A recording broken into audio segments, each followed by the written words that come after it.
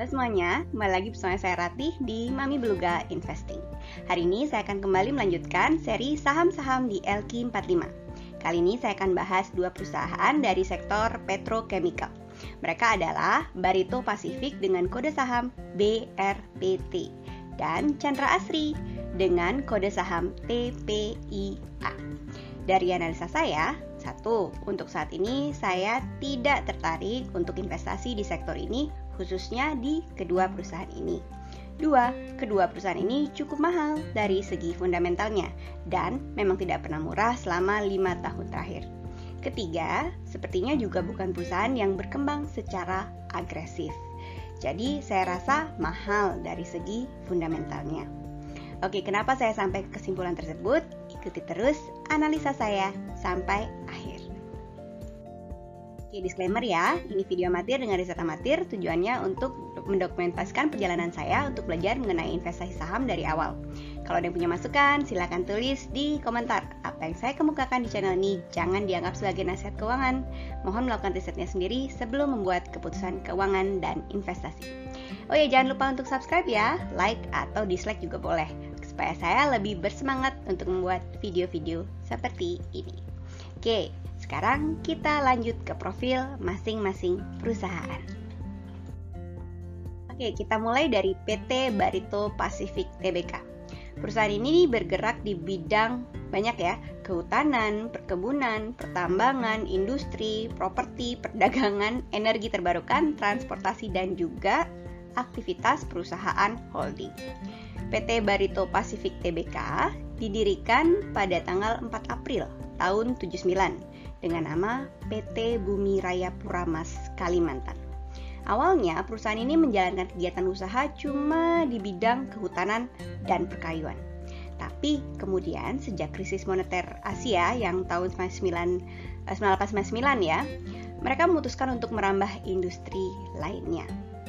Lalu di tahun 2007, perusahaan ini mengubah nama menjadi PT Barito Pacific Tbk.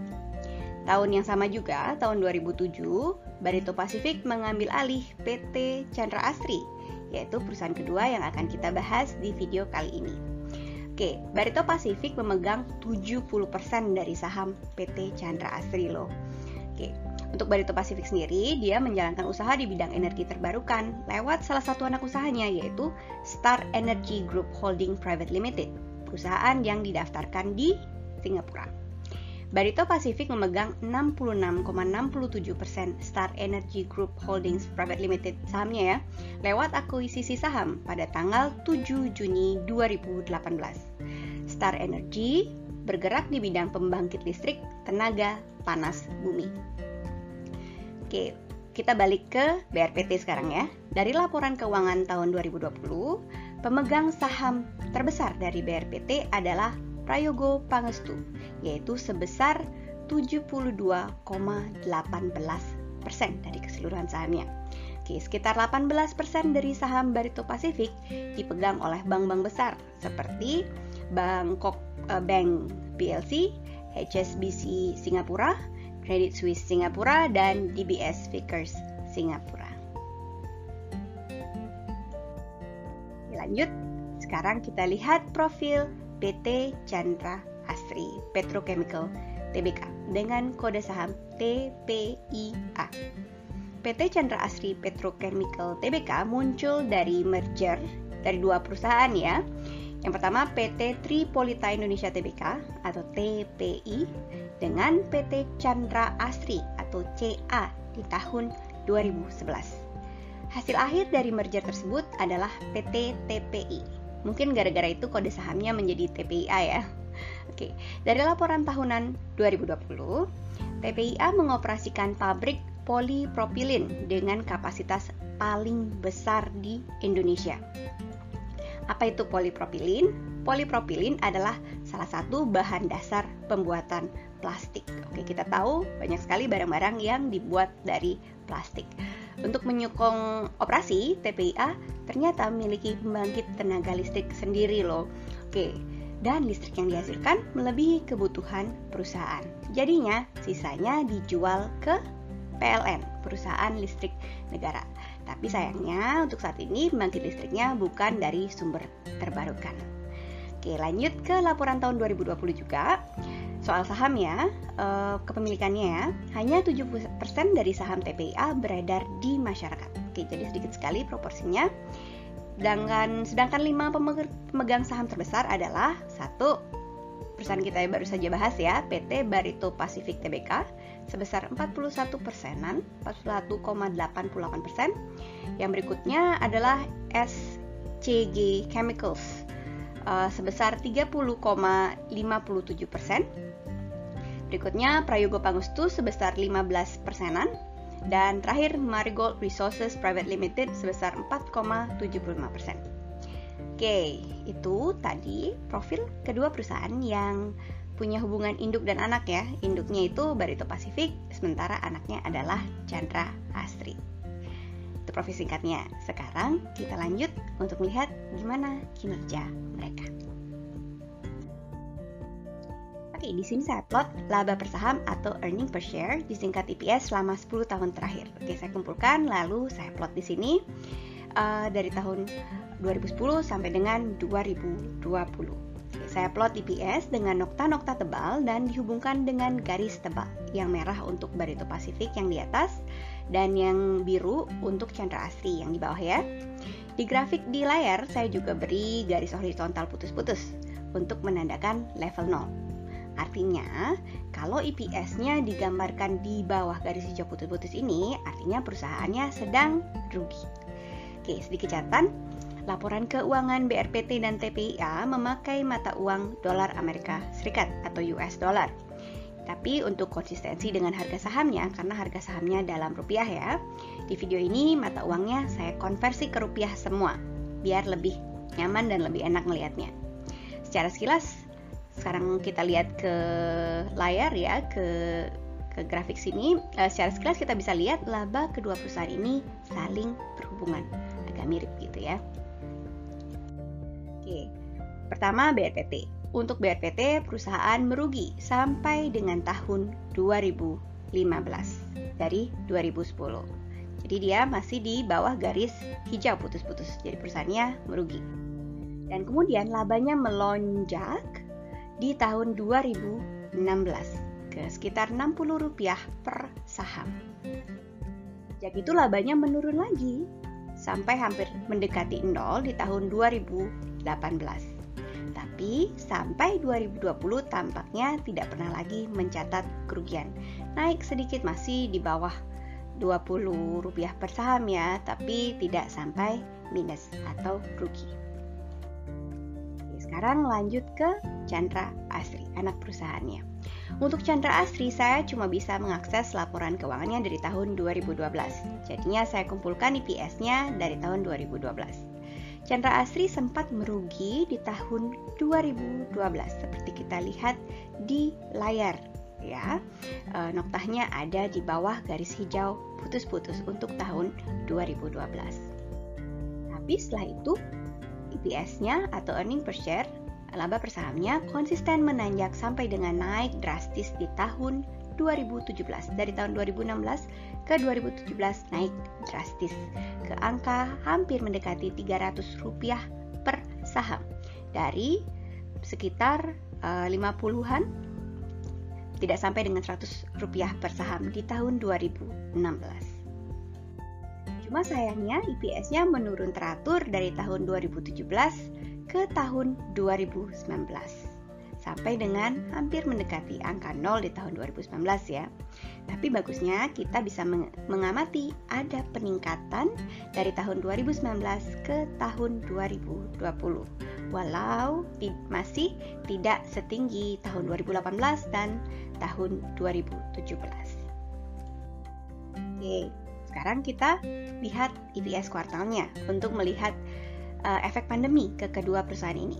Oke, saya plot laba per saham kedua perusahaan ini per kuartal dari tahun 2019 sampai dengan 2020.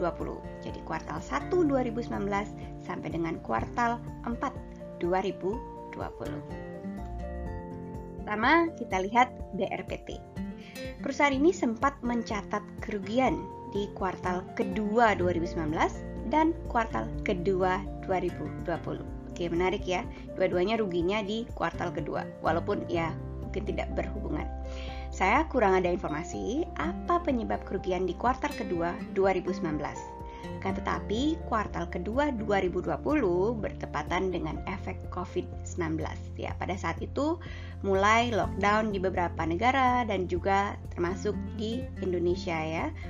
Semuanya tutup, toko-toko tutup, perusahaan tutup, sekolah tutup dan sebagainya. Mungkin juga ini karena efek pandemi COVID-19. Di kuartal ketiga 2020, laba perusahaan sepertinya sudah berusaha pulih, maksudnya kembali pulih, naik kembali ya, tidak senegatif kuartal sebelumnya. Kemudian kita lanjut ke TPIA. TPIA sudah mengalami penurunan laba dari tahun 2019. Di grafik kita lihat dia turun teratur dari awal 2019 sampai dengan kuartal kedua 2020. Jadi sepertinya penurunan laba ini bukan cuma dampak dari pandemi. Mungkin pandemi memperparah, tapi bukan dampak dari pandemi karena penurunannya sudah dari tahun 2019 kuartal pertama. Laba TPIA kemudian kembali pulih di sisa kuartal 2020. Naik tinggi bahkan melampaui kuartal pertama 2019. Ya, angka di kuartal keempat 2020. Melampaui kuartal pertama 2019. Nah, oke, begitu dari tadi kita lihat kemampuan kedua perusahaan untuk menghasilkan laba selama beberapa tahun terakhir, termasuk juga yang EPS kuartalnya yang 2 tahun kemarin. Sekarang mari kita lihat seberapa banyak dari laba yang dibagikan ke pemegang saham dalam bentuk dividen. Kita lihat histori dividennya kedua perusahaan ini. Oke, di sini saya plot beberapa informasi sekaligus untuk lebih jelas. Mari kita lihat satu persatu. Pertama, dividen per tahun yang saya plot dengan nokta-nokta tebal dihubungkan dengan garis tebal. Untuk BRPT warnanya merah, sedangkan untuk TPIA yang di bawah warnanya biru. Kemudian di tiap nokta saya beri 2 angka, di bagian atas dan bagian bawah nokta. Angka di atas adalah jumlah dividen per saham dalam rupiah. Oke, jadi tahun 2018 misalnya untuk Chandra Asri ada 25,9, itu artinya 25,9 rupiah per saham dividennya. Oke, angka di bawah adalah persentase dividen terhadap laba per saham. Jadi kita tahu berapa persen dari laba per sahamnya yang dibagikan ke pemegang saham sebagai dividen. Di sini persentasenya. Oke, sebagai perbandingan, saya juga plot laba per saham sebagai perbandingan. Jadi lebih gampang kita melihatnya seberapa banyak laba per sahamnya yang dibagikan sebagai dividen.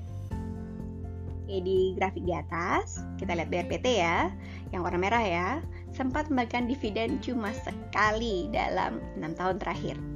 Nominalnya lumayan kecil juga, yaitu 1,5 rupiah per saham di 2017, mewakili 5,8% dari labanya. Kecil sekali dan hanya sekali.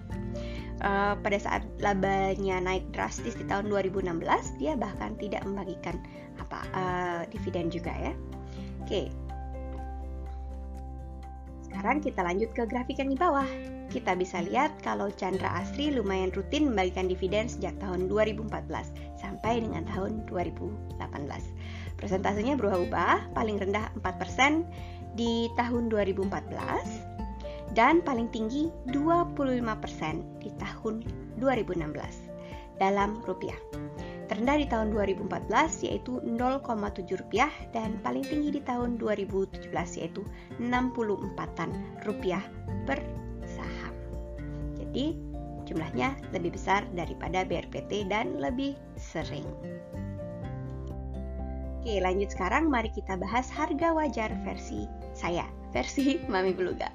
Di grafik di layar saya plot 3 lapis informasi dan indikator untuk membantu saya menilai harga wajar. Jadi grafiknya agak rame ya di sini ya. Oke, sekarang kita bahas satu-satu ya. Ketiga lapis informasi itu adalah: pertama, harga sebagai lapis pertama.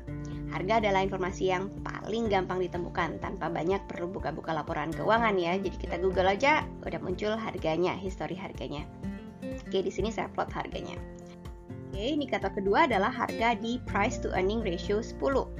Kalau ada yang perlu pengingat apa itu PE, bisa review video saya membahas PE yang saya cantumkan di kolom deskripsi.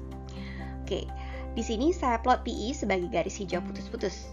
Saya anggap saham itu murah kalau harganya di bawah garis hijau putus-putus. Oke, jadi laba dikalikan 10 itu angkanya yang ada di garis yang diwakili oleh garis hijau putus-putus. Laba di tahun tersebut dikalikan 10. Oke, lapis ketiga adalah harga di PE 15. Jadi earning atau laba dikalikan 15. Saya plot sebagai garis kuning putus-putus seperti lampu merah ya. Ada yang hijau jalan, kuning hati-hati ya. Harga sahamnya kalau di garis kuning putus-putus ini, kalau berada di antara garis hijau dan kuning putus-putus, saya rasa harga sahamnya sudah agak mahal. Oke. Keempat, harga di PE 20 merah ya, berhenti. Ini saya sebut garis borju karena harga saham saya anggap mahal kalau sampai melewati garis merah ini. Oke, sekarang kita bahas satu persatu. Harga nyaman dari kedua perusahaan ini menurut saya berdasarkan perolehan labanya. Untuk BRPT harganya selalu mahal. Ya, selalu mahal, bukan mahal aja ya, mahal sekali sejak bulan Januari 2019. Sebelumnya harganya sempat berada di bawah harga di PE 15 atau bahkan PE 10 di tahun 2018. Artinya harganya nyaman buat saya. Agak murah gitu ya. Oke, menarik sekali sejak tahun 2019 pendapatannya menurun lumayan drastis. Kita lihat di sini ya, pendapatannya turun drastis dibandingkan tahun 2018, tapi harganya naik drastis juga. Oke, ada apakah ini? Sekarang lanjut ke TPIA ya, satu lagi. Harga TPIA sejak 2018 tidak pernah murah kalau kita pakai patokan PE rasionya ya. Sejak bulan Mei 2018 harganya selalu jauh di atas harga di PE rasio 20. Jauh sekali. Oke, begitu. Sekian review saya untuk kedua perusahaan ini, PT Barito Pacific dan PT Chandra Asri. Oke, kesimpulan saya, satu, untuk kedua perusahaan ini saya tidak tertarik untuk investasi di perusahaannya dan juga sektor kimia.